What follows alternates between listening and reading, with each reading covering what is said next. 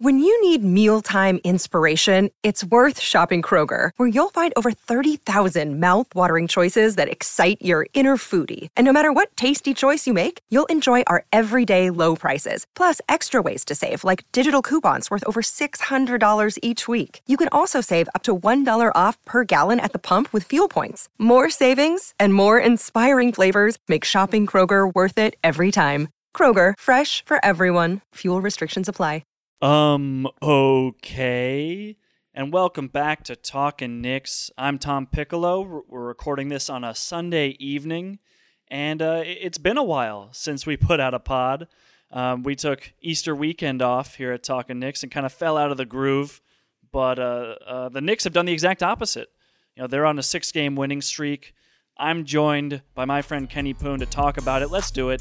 Let's talk Knicks.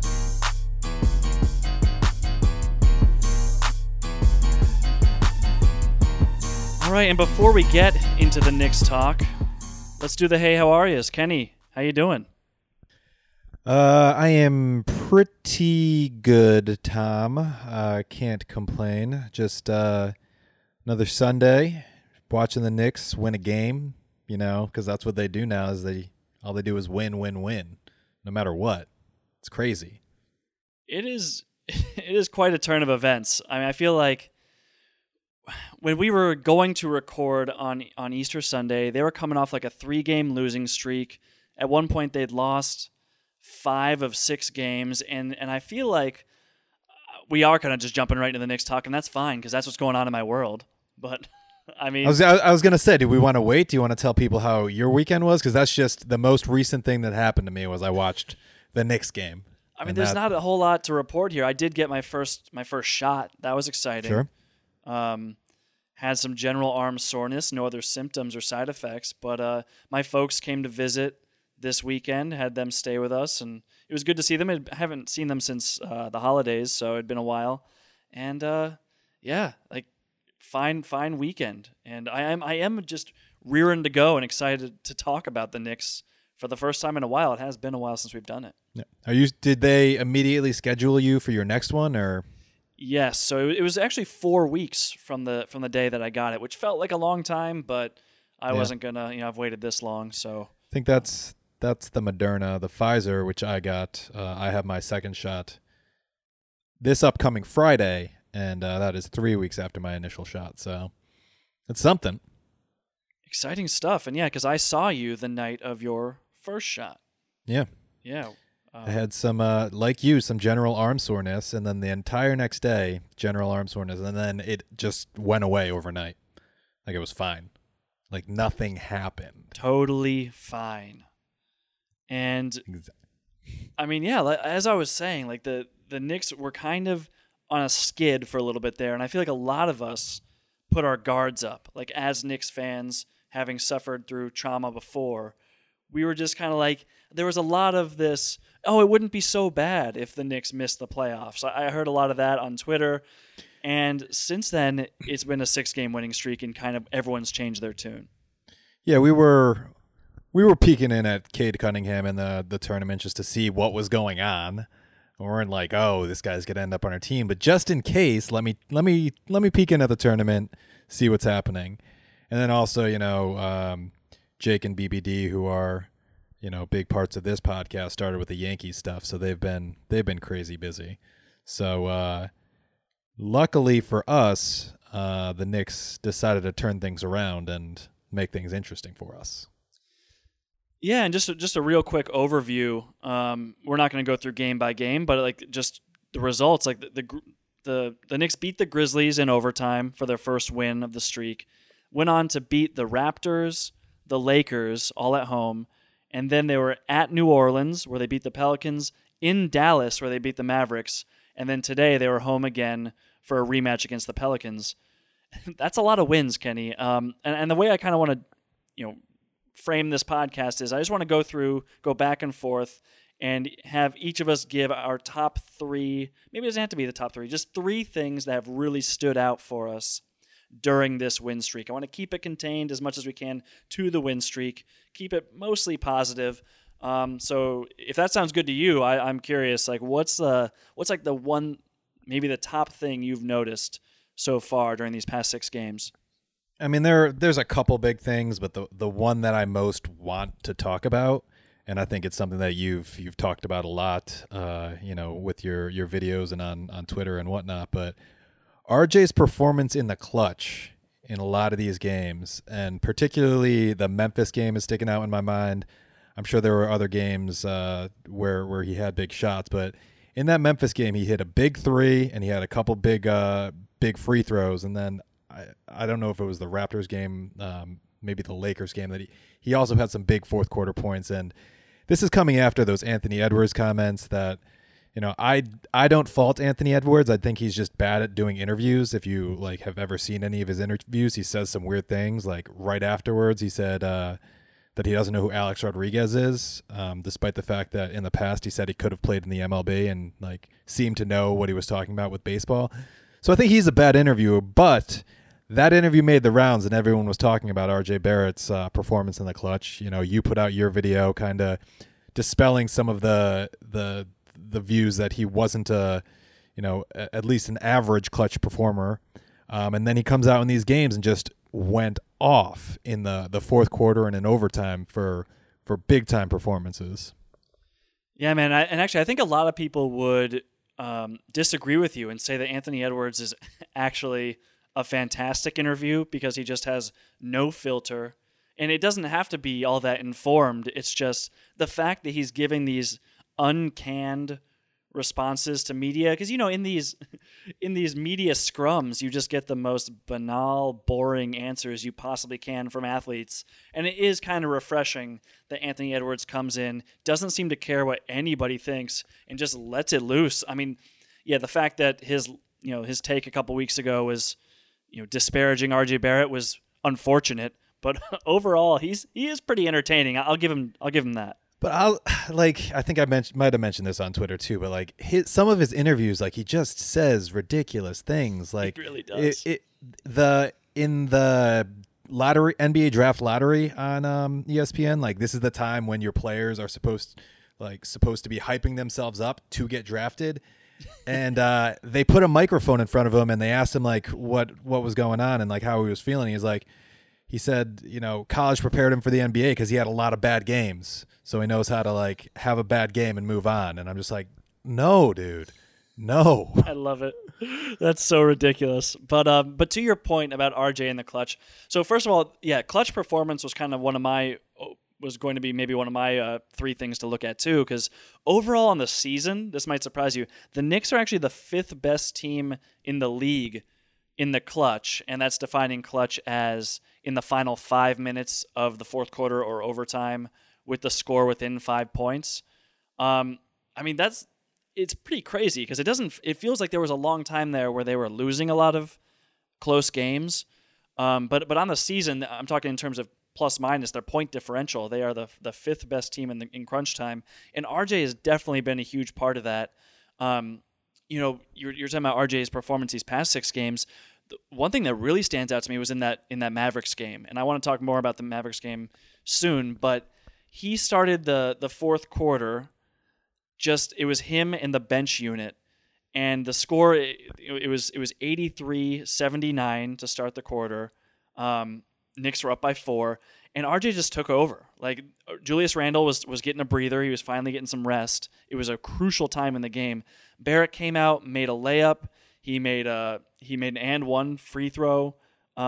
He hit a 3. He posted up JJ Redick and made another layup. He was dominant during that stretch, and it kind of kept us afloat until Julius Randle was able to come back in. But remember, he also made that tip shot, right? He missed a layup and then was just a total beast, grabbed the offensive board and put it right back up. He just was undeniable in that fourth quarter against the Mavs. So, he's been impressive in so many ways, but especially in the fourth quarter and overtime, he just seems to take it to another level. Yeah, and I was also looking at the Grizzly game, so I'm trying to look through the play-by-play right now, and the Knicks down 112 to 109 with 37 seconds left. RJ Barrett gets fouled, taking a 3, makes all 3 free throws to tie it. That was huge. That was huge. And then the Grizzlies come back to take the lead. So John Morant makes one of two, and then Valanciunas makes one of two. So 15 and a half seconds left. Valanciunas just made the first one. He misses the second free throw. RJ Barrett grabs the rebound and just takes it down, bodies John Morant, and makes the layup to tie the game and send it into overtime. Like that was just so huge. Like I don't have enough superlatives to describe how excited I was by RJ Barrett grabbing a rebound, taking it down. Like that's a time when you think that, they might call a timeout, something like that. Just takes it down, bodies John Morant out of the way, and takes a layup. Like, it was amazing. I mean, it shows just how competitive he is, right? I mean, John Morant being the guy who was chosen before him in the draft, who won Rookie of the Year, who got all these accolades and attention, whereas Barrett was just kind of disparaged for his rookie year. He didn't win it. We say it like every year, every time we're on a podcast, but he didn't even make any of the all-rookie teams, and there was just a lot of negative talk around his game in general. Just that it may have lacked polish, and there are still maybe some concerns in that area, but he's so competitive and he's developing so quickly that it's hard to be worried about the kid. He's such a worker. I mean, yeah, him taking it to John Morant was incredible. His 3-point shooting, I'm just looking at these past 6 games. He's hitting 41% on 4.5 attempts per game. And if you go beyond that, I know his numbers are equally impressive for a much longer stretch. So I'm with you. I think that's a great starting point for like what, has Barrett been the number one reason that we're on this 6-game winning streak? I wouldn't necessarily say that, but the fact that he is such a foundational piece to this team and he's performing the way he is, I think you're right to give that top billing. Yeah, and going along with what you're saying, he is on the season shooting 38.1% from 3, which is absurd. What kind of volume is that? So that's on 3.7 attempts per game. Is that right? I feel like he shoots more, but 3.7 attempts per game. Yeah, and I think those numbers are just going up. Like you look at the trend lines on that, and the attempts are going up, the percentage is going up along with it, and his confidence is going up. He's stepping into threes. We saw him like take a dribble into one. That hasn't really been a part of his game yet, and I think that's going to be a huge area for improvement, I think, in the coming seasons. But the fact that he has so much confidence as a spot-up shooter right now, and his teammates are actually just looking for him now. It's not just a last resort to get an RJ Barrett wide open 3. I think it's gotten – because there was a time there where defenses didn't respect his shot at all. So the threes he was taking and sometimes making were mostly open ones. But I think that he's proven that he can't just be left completely wide open anymore, and he's having to hit more contested threes during bigger parts of the game, during clutch situations, and he is stepping up and knocking them down. And the kind of corollary to that is him being able to make threes allows more spacing when he's in the game, and that allows more room for like a Julius Randle to get into the paint. So if you have like him and Reggie Bullock and Alec Burks in the game, that's 3 competent shooters, and then maybe a big to run the big pick and roll with Julius Randle, and like that's just creates so much spacing, and it's just another threat for RJ Barrett, who that was my biggest concern for him coming out of the draft, was his ability to shoot, because he's a very strong 20-year-old player, and he's shown some craftiness in his game, but we didn't know about the shooting. And earlier this year he went 0 for 21 from 3 over a 4-game stretch, and now he's shooting 38% from 3-point territory on the season. Like it's a crazy development, and even if he's not a 38% shooter, which given what I've seen this season, I have no reason to believe that he can't sustain that in the future. He will at the very least be a serviceable shooter from 3. Yeah, I would have lost several bets about what that number was going to end at for the season, because 38% right now, I don't think you can make the argument that it's not real, that it's fool's gold. Like it all seems so sustainable unless teams really start game planning for him and running him off the line, and he has to take more off the dribble threes and things of that nature. Right now, as a spot up shooter, this feels extremely real. So I'm with you. I'm not all that concerned about it. Yeah, I mean, I don't know that I have much else to add. So if you wanna move on to the second one, then I'm all for it. And I kind of touched on this a little bit already, talking about the RJ in the fourth quarter. But I want to reiterate, I thought that Dallas win was the Knicks' best win of the season. Like, hands down, I thought it was the most impressive, complete, exciting win. I was blown away by this team. It was the fifth win in a row. And it was, Friday Night Knicks, the whole thing. Obviously, there's the whole, Kristaps Porzingis element to it. And the Knicks came out and, they won the game by 8. And just throughout, it felt like they were in control, or they had an answer for everything that Luka threw at them, or just any of the Dallas guys. Like, it was just a super impressive win to me. I don't know. How did you feel watching that one? If I'm being honest with you, that win was just I don't know if it was just my distaste for Kristaps Porzingis, or if there are further things, but I was so annoyed the entire game watching like Porzingis and Doncic and my boy Jalen Brunson at one point, and Tim Hardaway Jr. complaining over every call. Like, it's just it's not fun to watch for me. But on the flip side, watching the damage that Julius Randle did in that game, like, made it all worth it. We got to give the line here. He had 44 points on 16 of 29 shooting, including 6 of 11 from 3 and 6 of 9 from the free throw line. He had 10 boards, 7 assists to just 3 turnovers. I mean, he played 41 minutes and was an absolute monster. There was no answer for him. Like, it didn't matter who was defending him on the Dallas side. Like, they were trying to throw Kleber at him, Maxi Kleber. I mean, Finney-Smith is too small. It was just, there was no chance. And Porzingis, forget about it. So it was just such a satisfying win to me. You're right, there was a ton of complaining, especially on the Dallas side of things, and I don't feel like they got a particularly unfavorable whistle. But, the Knicks they shot the ball well. Like, we shot 14 of 28 from 3. That's 50%. And we're scorching from mid-range, too. Ended up with 22 mid-range points. I'm just going through this box score, and I'm kind of reliving it. Like, obviously, the stretch of Barrett during that fourth quarter was probably the most fun for me.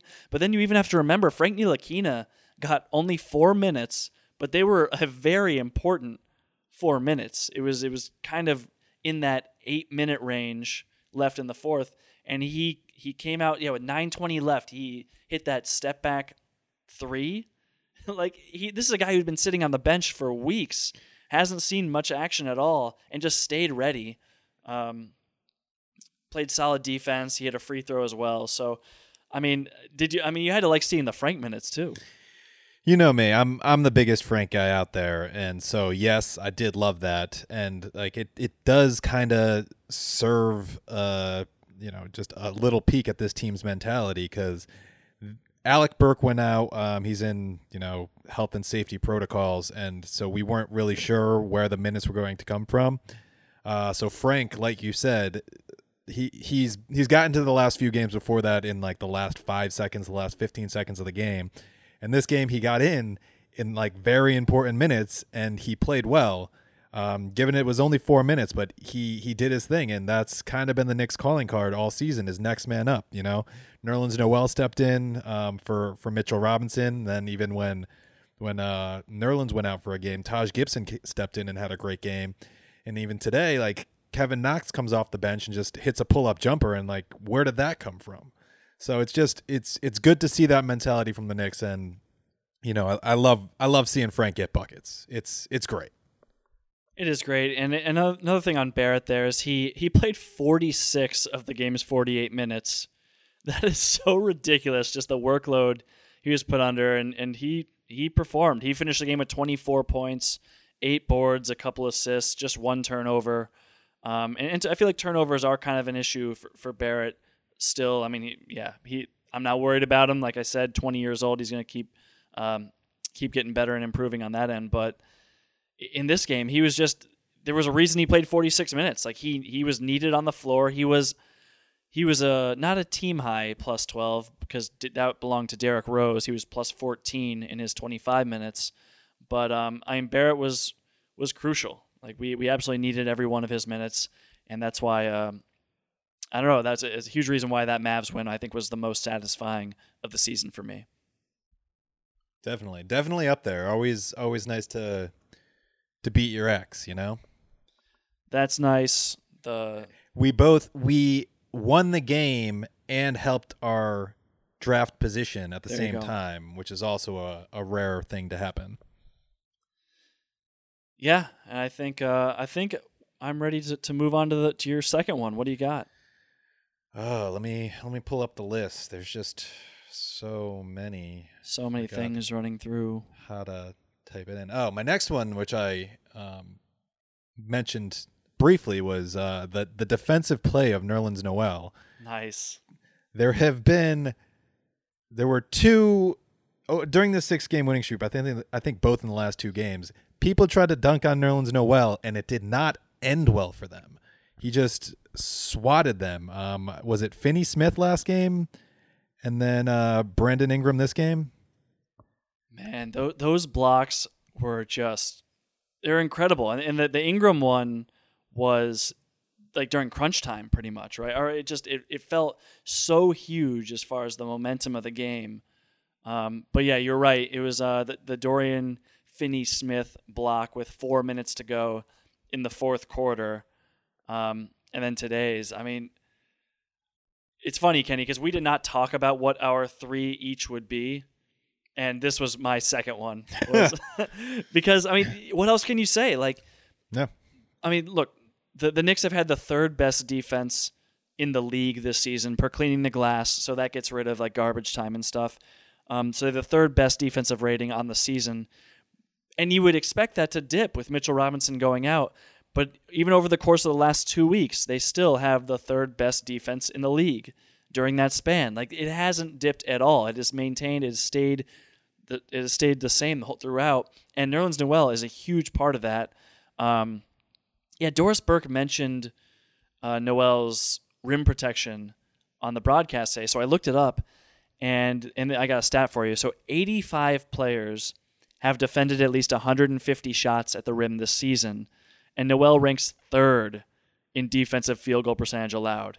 3rd out of those 85. Like, it's pretty good. Yeah. I think the top 2 I think are Miles Turner and Jakob Poeltl, if I'm not mistaken. But Noel's been unreal. So he's been such just a spark of energy.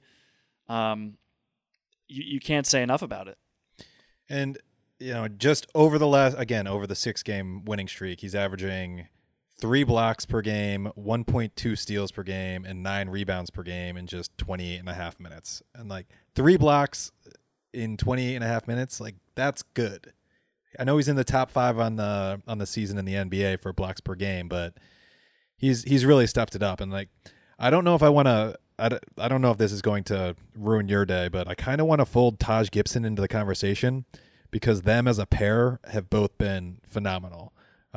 Just playing the center role. I didn't have Taj on my list, but okay. I think he definitely deserves to be mentioned in the same breath, because like his minutes, it seems like every time he's on the court, it just feels like there's a steadying presence on the floor. He never seems to make mistakes defensively. He's always where he needs to be, and he keeps the offense humming too. But I'm just looking at some of the numbers from today's Pelicans game. Gibson, I didn't even notice he had 18 boards, 6 of them offensive. He had 6 offensive rebounds in this game against a Pelicans team that is monstrous. They are huge. Yeah. Steven Adams played most of this game, played 36 minutes. I mean, he himself had 8 offensive rebounds, so there you go. But, I mean, Zion as well. I think they're the best offensive rebounding team in the league, is what was mentioned on the broadcast, and that totally tracks because they are just so hard to move. Taj Gibson went in there and went toe-to-toe with him. Yeah, and you can be forgiven for not noticing all of Gibson's rebounds because we were absolutely dominated on the glass today. I don't have the stats to back that up, but just having watched it, I know that New Orleans just ended up with so many offensive rebounds. But just again, looking like I kind of went through Nerlens Noel's stats. Taj Gibson in 23.4 minutes, so that's a little over 48 minutes because they had 2 overtime games in this stretch. But you figure that those 2 were the 5 for the entire game of both games. Actually, I think Norvel Pell got in for a little bit. But the 2 of them, or Taj Gibson, I'm sorry, is averaging in that time 7.7 rebounds per game, 0.8 blocks and 0.8 steals and 1.5 blocks. So between Noel and Taj Gibson in about 48 minutes a game, they're averaging 4.5 blocks and 16.7 rebounds to go along with 2 steals. Like, that's, if you're getting that from your center position for 48 minutes, that's phenomenal. It's tough to beat that. And I think that Gibson adds such just a vocal leadership presence too. I remember this may have been a little earlier, so not within our 6-game winning streak, but Obi Toppin gave up a rebound. I think it was to the Wizards in one of those games. It was like we won both those Wizards games. So I'm not remembering exactly when this was, but Obi Toppin was in position and failed to get a rebound, and just during the play, Gibson got in his jersey a little bit. He yelled at him and made sure he knew, hey, that effort's not acceptable here. And it was just cool to see because, sometimes these rookies do need that tough love. And, I remember Obi stepped it up after that. Like, his motor was definitely humming after. So I just think, Gibson brings a lot of those intangibles, but also just a lot of, based on those numbers you were just reading, a lot of tangibles as well. So, I think it's a good call to highlight those. And if we want to move on to the next one, I want to shout out a different guy, and that's Derrick Rose, who, as the backup point guard to Elfrid Payton, I think, I'm not shouting out Rose to disparage Payton. That's not what I'm trying to do. It's just, it's so obvious what a benefit Rose brings to the offense. Just the fact that he's able to penetrate defenses and create for himself and for others. Like, it's just not something. I mean, he does have a shot that you somewhat have to respect. I'm looking. He was 2 of 4 from 3 today against New Orleans. You can't leave him wide open. Like, he'll at least take it, and there's some chance he'll make it. It's just, I tweeted this today, and I'm not usually in the business of reading my own tweets on podcasts, but I'm going to do it anyway. I said, this is good radio. I said, one thing I appreciate about Derrick Rose is he demonstrates so much confidence in the young Knicks players. He makes a concerted effort to find those guys and puts them in situations that they play to their strengths, whether that's spot-up threes for Knox or cuts and rim runs for Obi Toppin. It does seem like, the young guys talk about Derrick Rose in such a reverential way, and they talk about how he's always kind of, being a mentor to them. And it shows on the court, too. Like, Derrick Rose, more so than anybody, really looks for the young guys on the team and tries to set them up for success.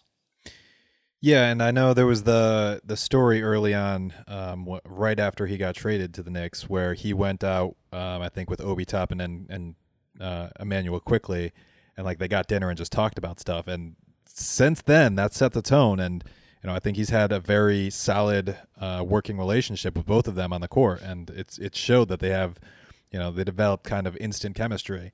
Obi Toppin in particular, I think he is at his best with Derrick Rose on the court because Rose knows how to help him. Rose knows how to find him where in the spots where he is at his best, and I don't know that any of the other Knicks have been able to do that. Yeah, I mean, I'm just looking at his numbers through these last 6 games. He's averaging 15.5 points, 3.5 assists, about 3 boards. And, he's among the team leaders in plus minus. And also his defense. That's one thing that I feel like when he was in New York last time around, he was just a turnstile. He didn't put up any fight on the perimeter. Opposing guards would just blow right by him.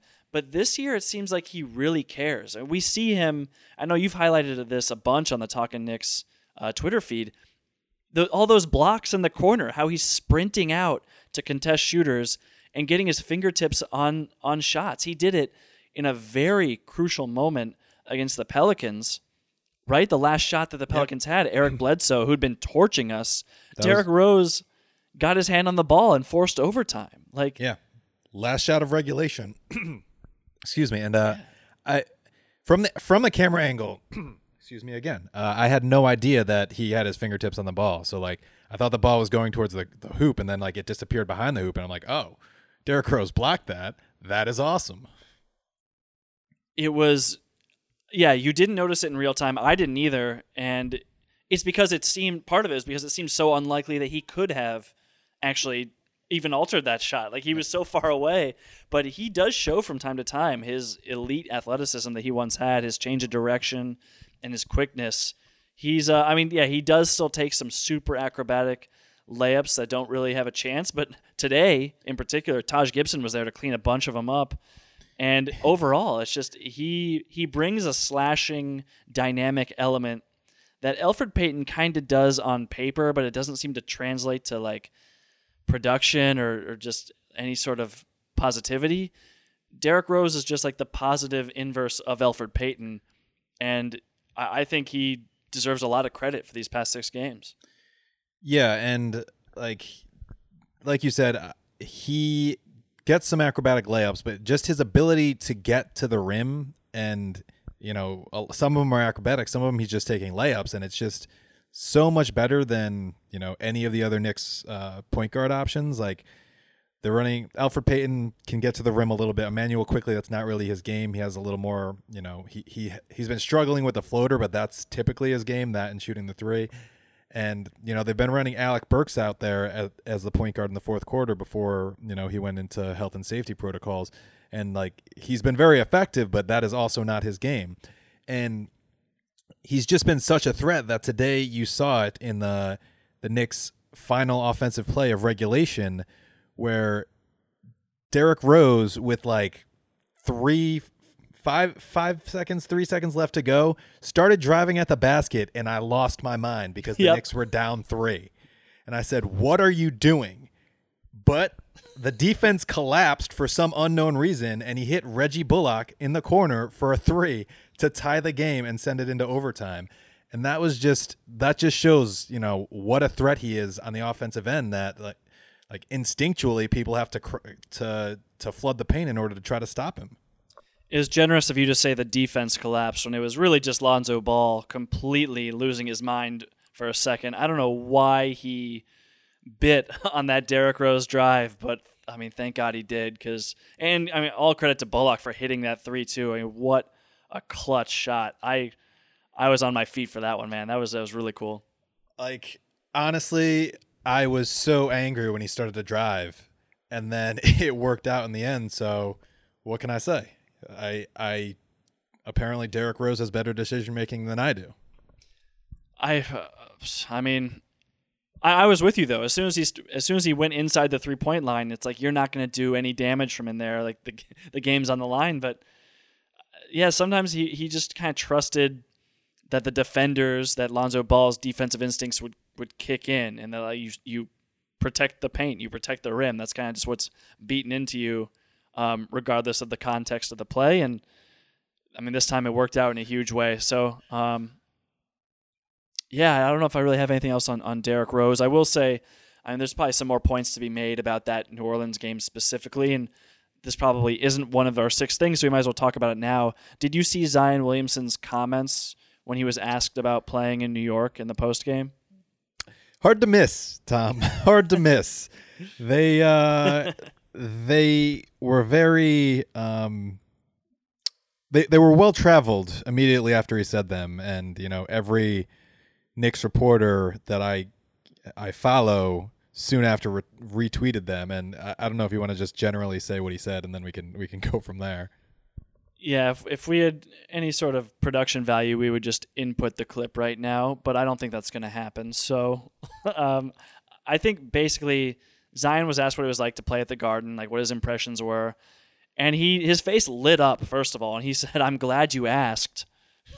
He was actually pumped that the reporter asked him that question, and he just talked about how much he loved playing in New York and what the energy from the fans bring, and he capped it all off by saying that it was almost like kind of almost as though he had to say this next part. He was like, other than New Orleans, New York would be my favorite place to play.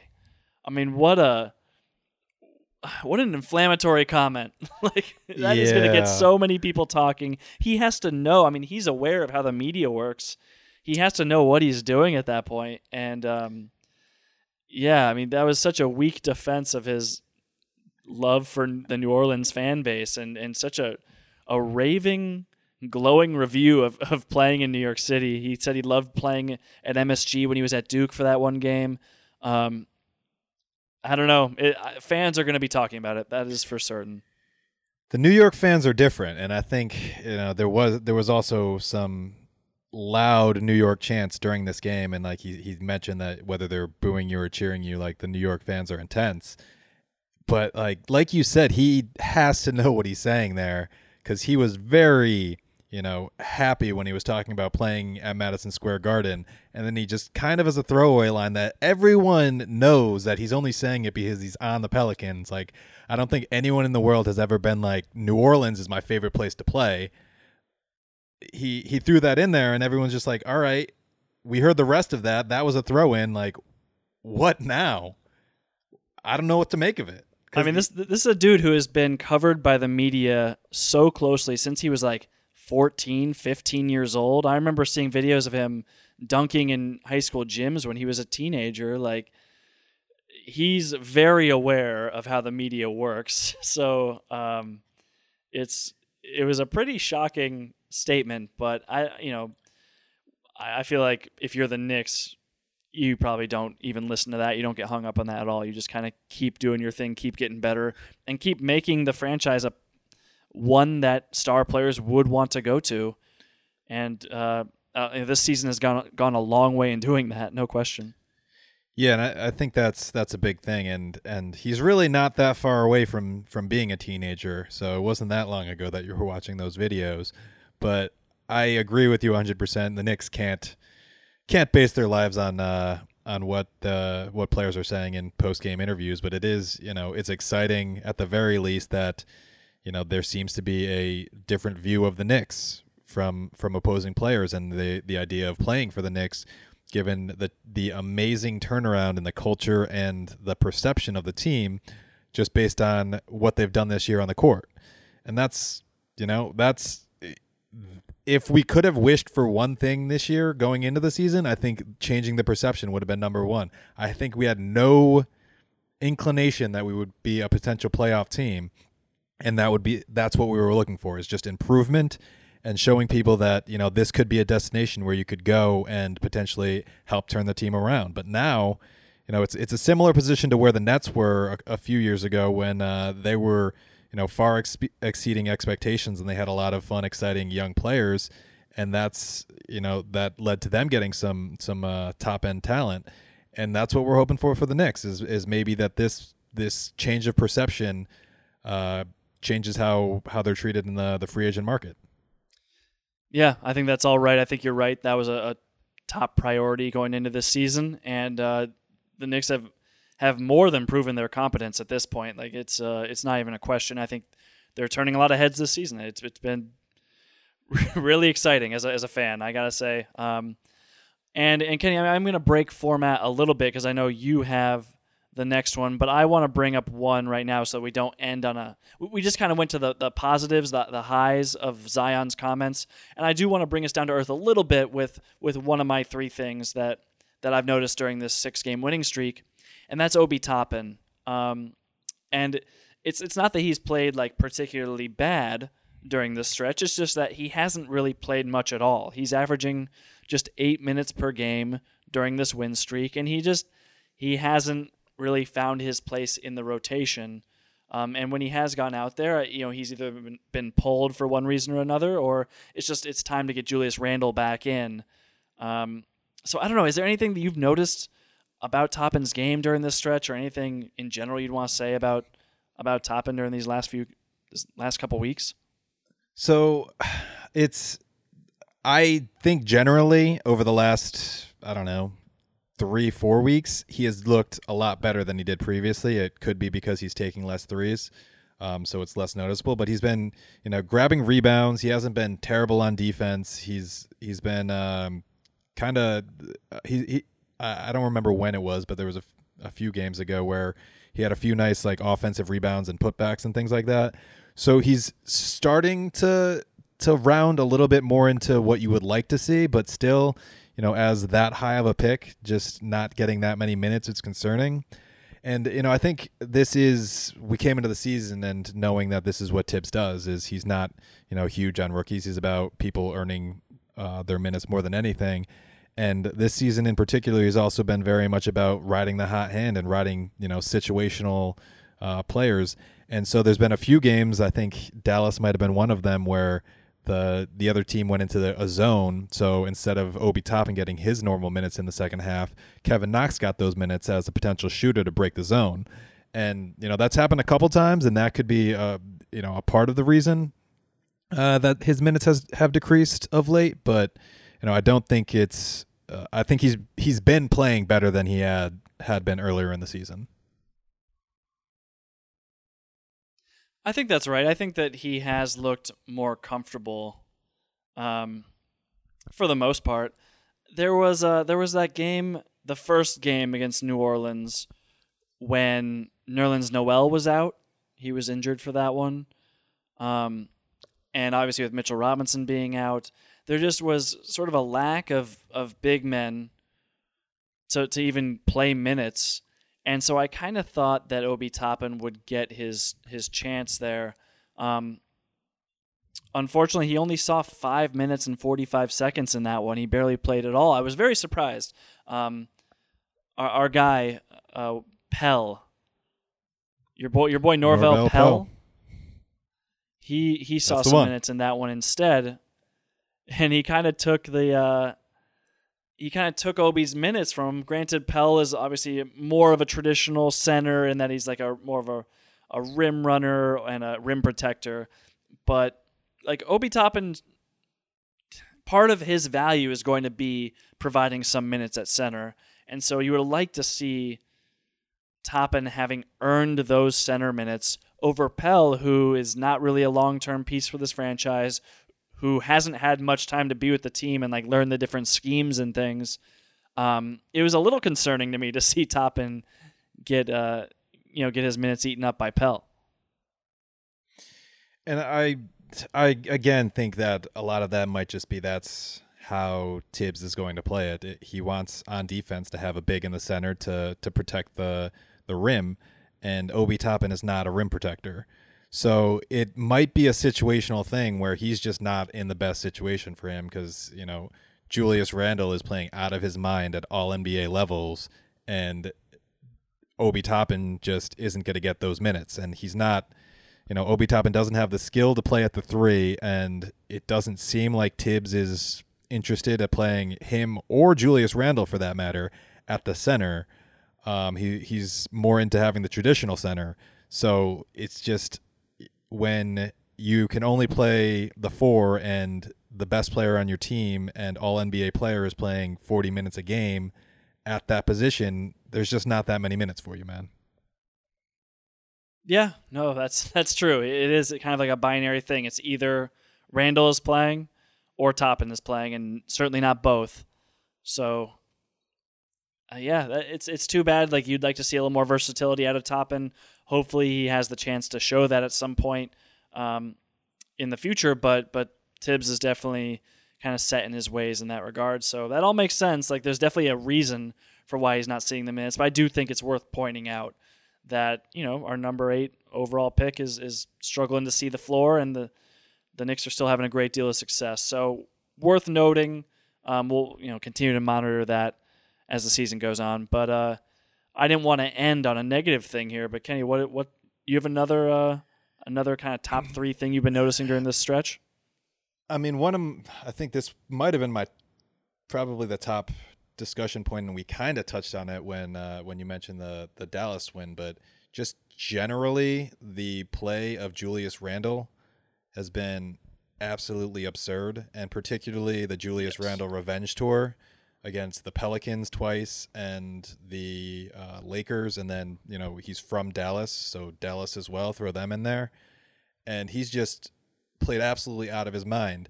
And I know we talked about how well that RJ Barrett has been playing of late at the top of the hour, but I think he had 2 games, possibly the Lakers game and then maybe the Dallas game. No, not the Dallas game. The first Pelicans game where he didn't play particularly well, and it was overshadowed because the Knicks won and Julius Randle just, played phenomenal basketball. And that's the kind of development situation you want for any young player, because there's not as much pressure to perform every single night like an all-star player. And the Knicks haven't had that in a long time. For the last several years, all the Knicks fans could be watching, because they weren't watching wins, was the development of young players. So if a young player had a bad night, that was in the spotlight. And that hasn't been the case in this last season, just because the Knicks have been playing so far above what anyone expected of them, and Julius Randle has been taking the spotlight off of everyone else. Man, he's played like a superstar, flat out. There's no other way to describe it. He's definitely getting the attention. I know Jeff Van Gundy was singing his praises during Steph Curry's showing out against the Celtics the other night. Look, you run out of superlatives, like you said. Like, there's not. I don't even know what else to add, because you watch Julius Randle play, and he so consistently makes the right play. He does force defenses to collapse on him. He draws 2, and that's what creates your advantage every time. And I've been like a huge advocate for him kind of being involved in more actions, whether that's I love him as the pick and roll ball handler. I did a whole video about it for Talkin' Knicks that you could see on Twitter, but good things happen when he initiates the offense as the pick and roll ball handler, and either he gets a big, like a Nerlens Noel screens for him. And that oftentimes, like if a 5 is screening for a 4, oftentimes they're going to switch that action. But Julius Randle is just way too quick for a lot of centers. So either he's going to beat your big off the dribble, or he's going to just easily step back on him and create space, because the bigs would be dropping so far back to prevent that drive. And then the other option is to have a little guy screen for Randle. We've seen a lot of actions where Emmanuel quickly sets that screen and then just pops out.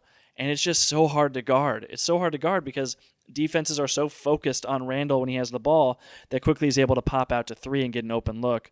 So that's just, that's awesome to see. It's also good when Randle is the screener. So bottom line is, I'm saying Randle... Everything he does is good. It's just, my concern is that we use him so often in just isolation. And, during crunch time, I get why teams go to isolation. You want to limit the possibility of turnovers, right? Like, you want to limit all these different factors and variables and just have your best player try and go get you a bucket against their defender. And I understand that. It's just, in isolation, Randle's just kind of been okay this year. If you look at the numbers, he's taking just an obscene amount of his shots from long mid-range. He takes, I'm looking at Cleaning the Glass right now, he takes more long mid-rangers than 99% of bigs in the league. Like, there's really no one who takes more long 2s than him. Granted, he's been crazy efficient. He loves that step back long 2 on the baseline. He's hitting 45% on long mid-rangers. It's in the 76th percentile. So it's very good, especially given that insane volume. So it's reliable. It's just, I think that the Knicks have ways to get him even better looks. Yeah, and I'm a fan of if it ain't broke, don't fix it. So I understand your concerns, but also at the same time, like, it's working, man. It's working. And part of it is because he's been so good at getting his shot and scoring, teams are sending double teams, and he's been so good at passing out a double team. So, like, I get your concern, but right now, I'm riding a high of a 6-game winning streak, so I say just let it ride, man. Yeah, I'm with that. It's just, the one number, just looking at his stats, he takes a quarter of his shots at the rim, which is, I mean, to say it's the lowest of his career is an understatement. It's like half of his second lowest of his career. It's in the 13th percentile among bigs. He just doesn't really take that many shots at the rim. I get it. Like it's super taxing to keep bulldozing your way to the rim over and over again when there's not as much spacing as maybe you like. And like you're right, Randall does create mismatches in isolation. Teams throw second bodies at him just when he's at the nail, So I get it. I'm with you. It's just I could see smart defense, especially as we get into the playoffs, smart defenses figuring out ways to load up on him and kind of make it hard. We've seen it in the regular season for the Knicks offense stagnates.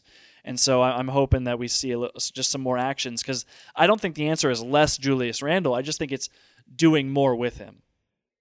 Yeah, and I get that. And again, like I'm riding the high of the 6-game winning streak and the Julius Randle revenge tour. Like going through the last 6 games, his stats: 30.7 points, shooting 45.3% from the field, 39.5% from 3 on 7.2 attempts in the last 6 games, which is crazy. Getting to the free throw line 8.5 times a game and hitting 84.3% of those free throws, getting 8.5 rebounds and 7 assists. Like those numbers are crazy. I mean, I love those free throw numbers, by the way, because that kind of counteracts that whole notion of the not getting to the rim as much, like because those don't count as field goal attempts, right? When you do get fouled going to the rim. So, I mean, think about all those as shot attempts, and I think that number starts to go up because he is such a load that defenses have to foul him, and getting to the line almost 9 times a game is just awesome. So, I'm certainly not criticizing Randall. I'm just, projecting a little bit as far as like the future and how the Knicks can continue to improve. Something to look for, Yeah, but though you're right, these numbers are positively insane. Yeah, he's averaging just over 4 turnovers a game, but at that point you're just picking nits because his usage is so high. The team relies on him to create nearly everything, which is, I mean, going back to RJ Barrett, that's why it's so encouraging to see him run the offense with that second unit and for him to be, that Julius Randle type figure when Randall's out of the game because someone has to carry that load. And Randall is just, he's doing everything. He is doing everything. We didn't even talk about him on defense. Do you remember that clip that I sent of him just in Luka Doncic's jersey? It was, and I know you told me to clip it too. Like it was unbelievable how quickly he's moving his feet, staying in front of Doncic, who's one of the craftiest dribblers in the league. And big men, guys his size shouldn't be able to move like that. It is uncanny. That was probably one of my favorite highlights of this entire season. And if you don't know what we're talking about, you can go to Tom's Twitter account, and there's a play of just Julius Randle staying in front of Luka Doncic as he tries to dance around him, and then eventually he forces the pass, and like the Mavericks end up missing a 3 later on. But it was just such good defense from a guy that, I had no inclination that he could be a plus defender after last season. Like no inclination at all. And I think that's it's something that we could say about a lot of the players who have been on the Knicks before Tibbs got here, is that, they just didn't show any interest on the defensive end. But now everyone tries so hard, and like seeing Julius Randle do that one game, guarding Luka Doncic in that possession, and then going against, Zion Williamson, who is a completely different type of player today, like that's versatility. And I know, Williamson had a solid game, but it's just being able to throw Julius Randle on those two type of players is just such ridiculous versatility. Like you said, if you'd have told that to me last year, I would have just laughed in your face. Just no way. And we are all just so wrong. Like, because Randle is this big who can't really protect the rim too well, and you don't think of him as this switchable guy.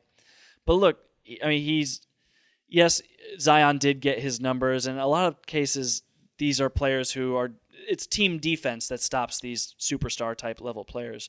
And the fact that Julius Randle is on the third, depending on the metrics that you look at, in some cases the Knicks are the best defensive team in the league. Rarely are they ever below top 3. Like they are they're an elite level defensive team, and Julius Randle is playing the most minutes on that team. It is hard to argue that he is a negative defensive player. He is at least part of an incredible defensive unit. He can play team defense as well as anybody. I think that's fair to say, given his role on this team. Yeah, and not just singling out Julius Randle, because we've seen it from a lot of people. We've seen similar plays from R.J. Barrett and Reggie Bullock, and like it's exciting to see the Knicks play defense, because I'm a defense guy. I know you're a defense guy. Like, it's great to see the Knicks play great defense. And it's like R.J. Barrett. In the past I've kind of wished that he would defend the other team's best wing player, but I'm coming around to this notion that he's just an elite help defender. He knows when to help. He knows when to rotate. He's just like, there have been times when he falls asleep off ball and he gets backdoor cut, and I know that probably drives Tibbs crazy, but when he's locked in, like, he's such a big, strong body, and he's so smart that because he himself is such a great cutter on the offensive end, and you see him apply that same kind of, those smarts, that intelligence to the defensive end as well. And yeah, his defense has been super impressive for a guy his age. So, I don't know, Kenny, is there anything else that we have missed? Those are kind of like those have been 3 each with a couple bonus ones in there. But is there anything else you think we need to highlight here? I mean, I don't have anything else on my list. Do you? We mentioned Clutch Burks just kind of offhandedly, but just because he's missed the last 2 games, there's a little bit of that "what have you done for me lately" scenario where we're like, if we would have had this podcast last week, I think it would have been a lot more about Burks. Is it a good thing that he's kind of our go-to creator in crunch time? I don't know if that's really like his ideal role. He has produced in a lot of situations. He's come up big, like huge in some situations, but he's also like had some major turnovers. The one I'm thinking of is when, can you help me out here? When the opposing player just like double dribbled after the steal. Oh, do you remember? It was a star player too. Which game was that? Oh, it was Siakam. It was the Toronto. Yes. It was the Toronto Raptors. Yeah.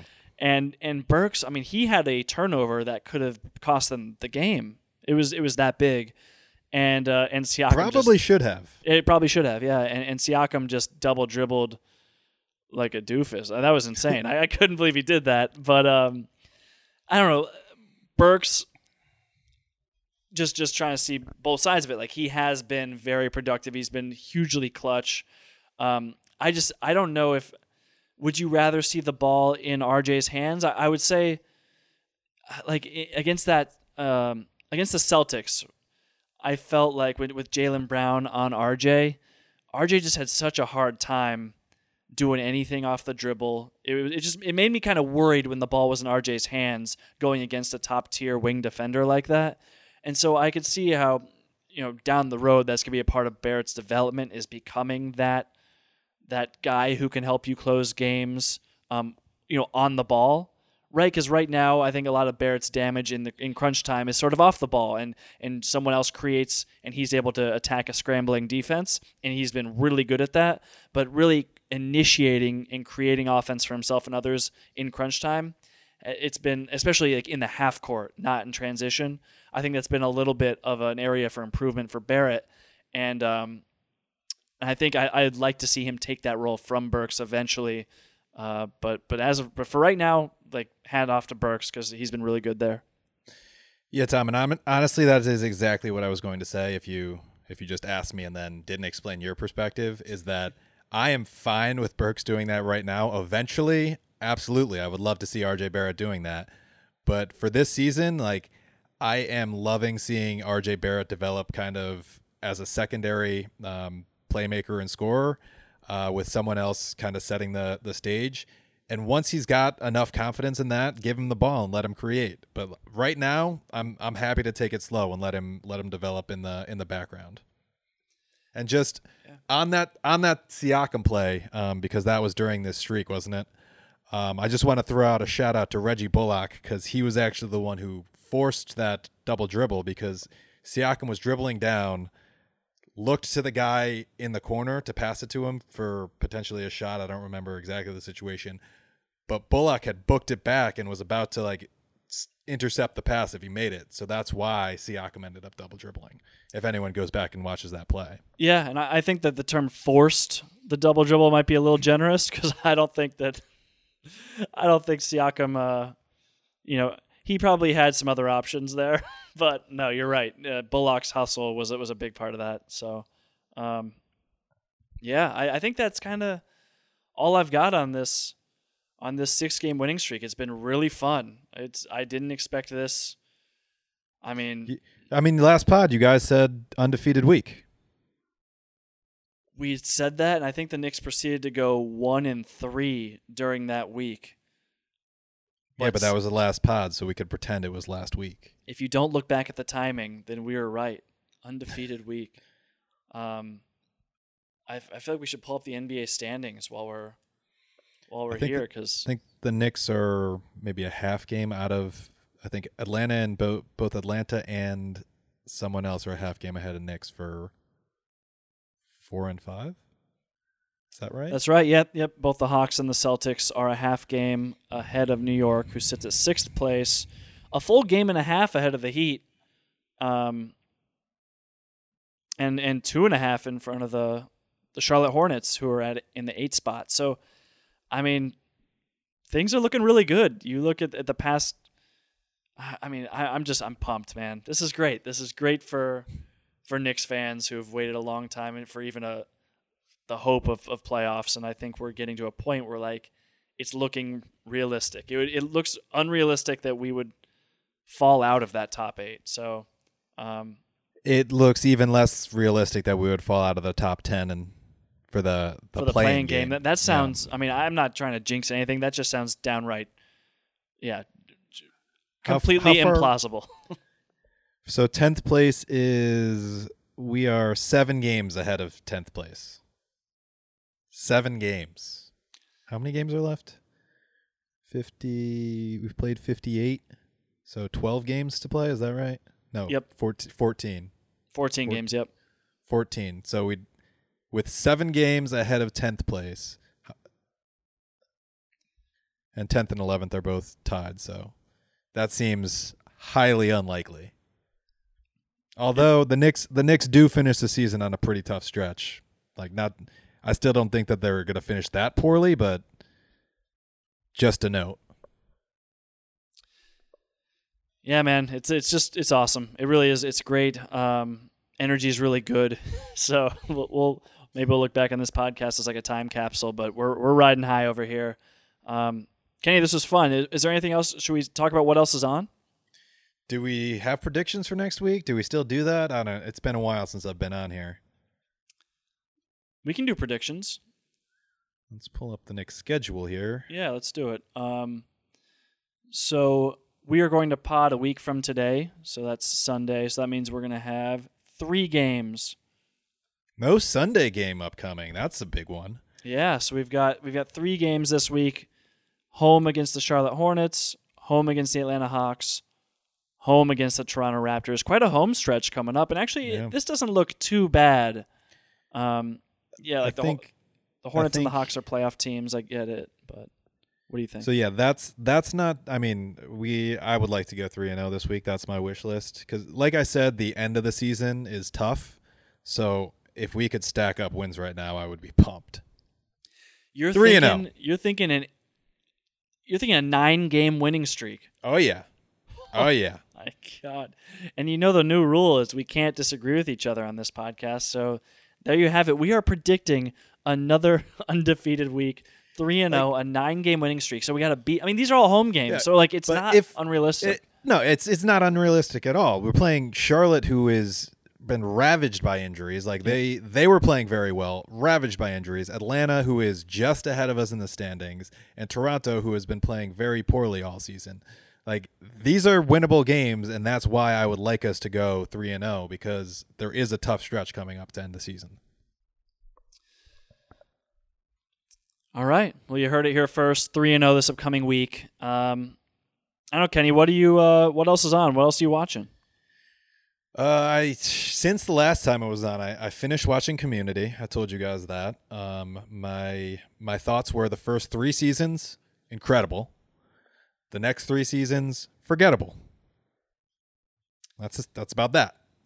I, like you, started watching Superstore after Community. So I am about 2.5 seasons in, so I'm on season 3, and it's going well. It's a very enjoyable show, and they touch on serious topics in ridiculous ways, and it's just entertaining to see that.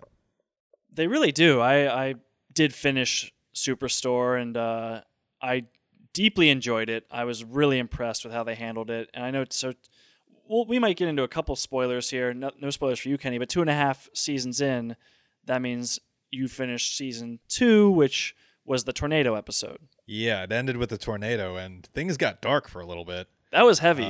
Yeah, that was heavy, and even while it was heavy, I don't. Can I throw out a specific scene? Yeah.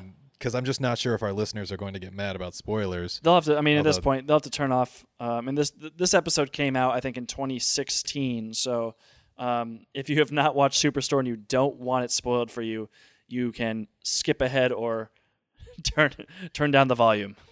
But even in the midst of the tornado, when Sandra is shutting the door on her like nemesis or whoever it is, I can't remember her name. Yeah, that got me. Like, there's a bunch of ridiculously like nerve-wracking things happening around the store, and Sandra's just shutting the door of the back office, or the like warehouse office where like everyone is sheltering, on this other girl, and it's just like, oh my god. Even when it's serious, it's funny. Yeah, she shut it on Carol. Carol. Oh my god. I mean, she's a sociopath, but just Sandra becomes such a good character throughout the series. She's starting to develop. The first season and most of the second season, she didn't do much. I think then once she really starts to develop, once the rumor of her and Jeff starts, that's when she becomes a real character.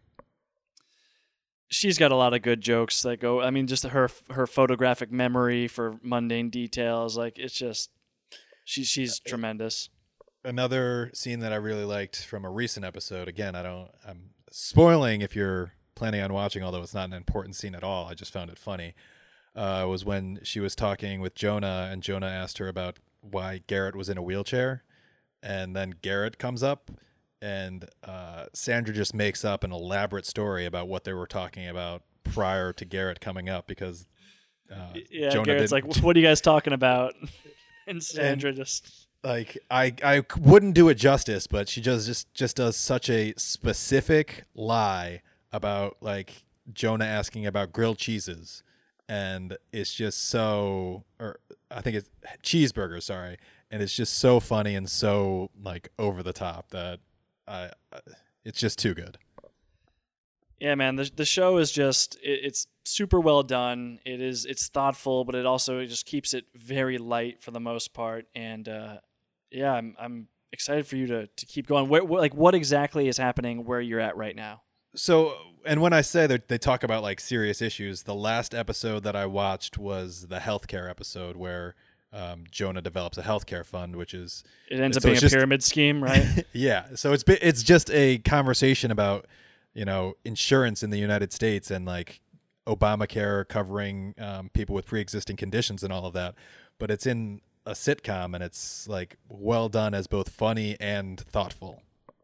Yeah, they do a great job on that show. Just like talking about the benefits and downfalls of capitalism and how corporations treat employees. And I mean, obviously there's the whole labor dispute and everything. It's just, but it's so character driven too, where it's like the jokes come from you having developed these relationships with the characters, and it wouldn't necessarily be funny if you read it in a script or if someone else, like you said, you couldn't do it justice because Sandra has to tell that joke. It's just, that's how a lot of sitcoms are, I found. there's a lot of parallels to The Office. I think the guy who created Superstore came from The Office, so you definitely see some of the same kind of workplace dynamics. But overall, I'm a huge Superstore fan. I'm actually watching it with Rose now. So I first watched it without her when she was up at Dartmouth, but I liked it so much and had such nice things to say about it. She was like, "Well, I want to watch it with you," and so I'm actually already rewatching it, which is a pretty quick turnaround. But so how far are you in now? I mean, I've done that before. There's been shows where like I've watched and then rewatched in quick succession. Not that quick. I think Dark, I watched season 1, and then like not that long later, season 2 was coming out, so I just rewatched season 1. But Dark is such a complex show that you would be encouraged to really home in on those details. Superstore is light enough that you certainly don't have to do that. But no, we've just started season 2. Okay. Good stuff. I think my last on my list, and I don't want to get too far into it because I think we've talked a bit about Superstores. I'm still on the Marvel kick with the Falcon and the Winter Soldier, which has 1 episode remaining, which comes out next week, and I've enjoyed it. I know you guys aren't the Marvel people. I'm a big Marvel guy, so it's been good so far. I'm excited to see how it ends. So did you watch all of WandaVision? Yeah. And would you recommend that to Marvel people? Like, was that just a good show? Like, I feel like if you're a Marvel person, like these shows are very much must watch because like these are the main characters, and it kind of sets up a lot of stuff that is happening in the Marvel Cinematic Universe. Although the Agents of S.H.I.E.L.D. was the just regular TV show for Marvel, and I didn't watch that at all. So like, I'm wondering if I'm missing like a bunch of context of stuff that happened there, or if these shows are just different in that they have like a bunch of big things happening. So which show's better, Falcon and Winter Soldier or WandaVision, if you had to pick one? They're very different. Like WandaVision is just was so uniquely made, and it's hard to explain, but like it goes from like 60s television to 70s television to 80s television to 90s television to 2000 in like the first 5 episodes. And like it's just it's a very unique thing while also threading together a story and like side stories. And if you're into Marvel, I'd say that one was like very much I appreciated probably more. If you're just interested in watching like an action TV show, Falcon and the Winter Soldier is probably more the way to go because that's just a normal TV show with there's good guys, there's a bad guy, and they're trying to hash things out. It's just funny to hear you say that like these are main characters because when I think of Marvel, I think of just like the old school. I mean, I'm talking Iron Man, Spider-Man, Thor, the Hulk, like the original Avengers, and you say these are the main characters, and you're talking guys like Wanda and Vision are 2 different characters. I mean, I don't know who those people are, but it's just funny to me that like these are the new main characters. Yeah, I mean, it's Marvel, so there's a lot of main characters, but Wanda Maximoff, she showed up in the Avengers 2, Age of Ultron, and Vision also showed up in that same. So they came from the movies, and now they're having their own spin-off TV shows, is what I mean by and they were like Avengers in the Avengers movies. So yeah, I feel like trying to dive into the Marvel stuff at this point just feels like such a daunting task. There's so much content, and just it feels like one of those things where when I retire, I'll catch up on the Marvel stuff. Yeah, there's a lot of it, and like to be honest with you, I really haven't gone back and watched all of the movies. I think I've seen all of the movies at least once, but most of them I haven't seen twice, although a few of them I have. And like I think just having enough context is the key. So I wouldn't, if you've seen one movie, like you get it, but they're good. They set it up enough that you can watch it without being confused if you haven't seen others. Right on. Well, Kenny, we're well over the hour mark, so we can probably wrap it up here. But I think overall, like this was good. Yeah, good stuff. And sorry that I usurped your what else is on time. Just been watching a lot of TV. No problem at all. No, this was hey, if you enjoyed listening to all that, you'd probably I don't know. You must like the Knicks and pop culture. So cool. Thank you for listening. And yeah, we'll have another. We're gonna not take such a long break next time. We'll be back in a week to talk more Knicks basketball. But Kenny, thanks for doing this. Hey, and appreciate it. Hey, let's go Knicks. Knicks tape.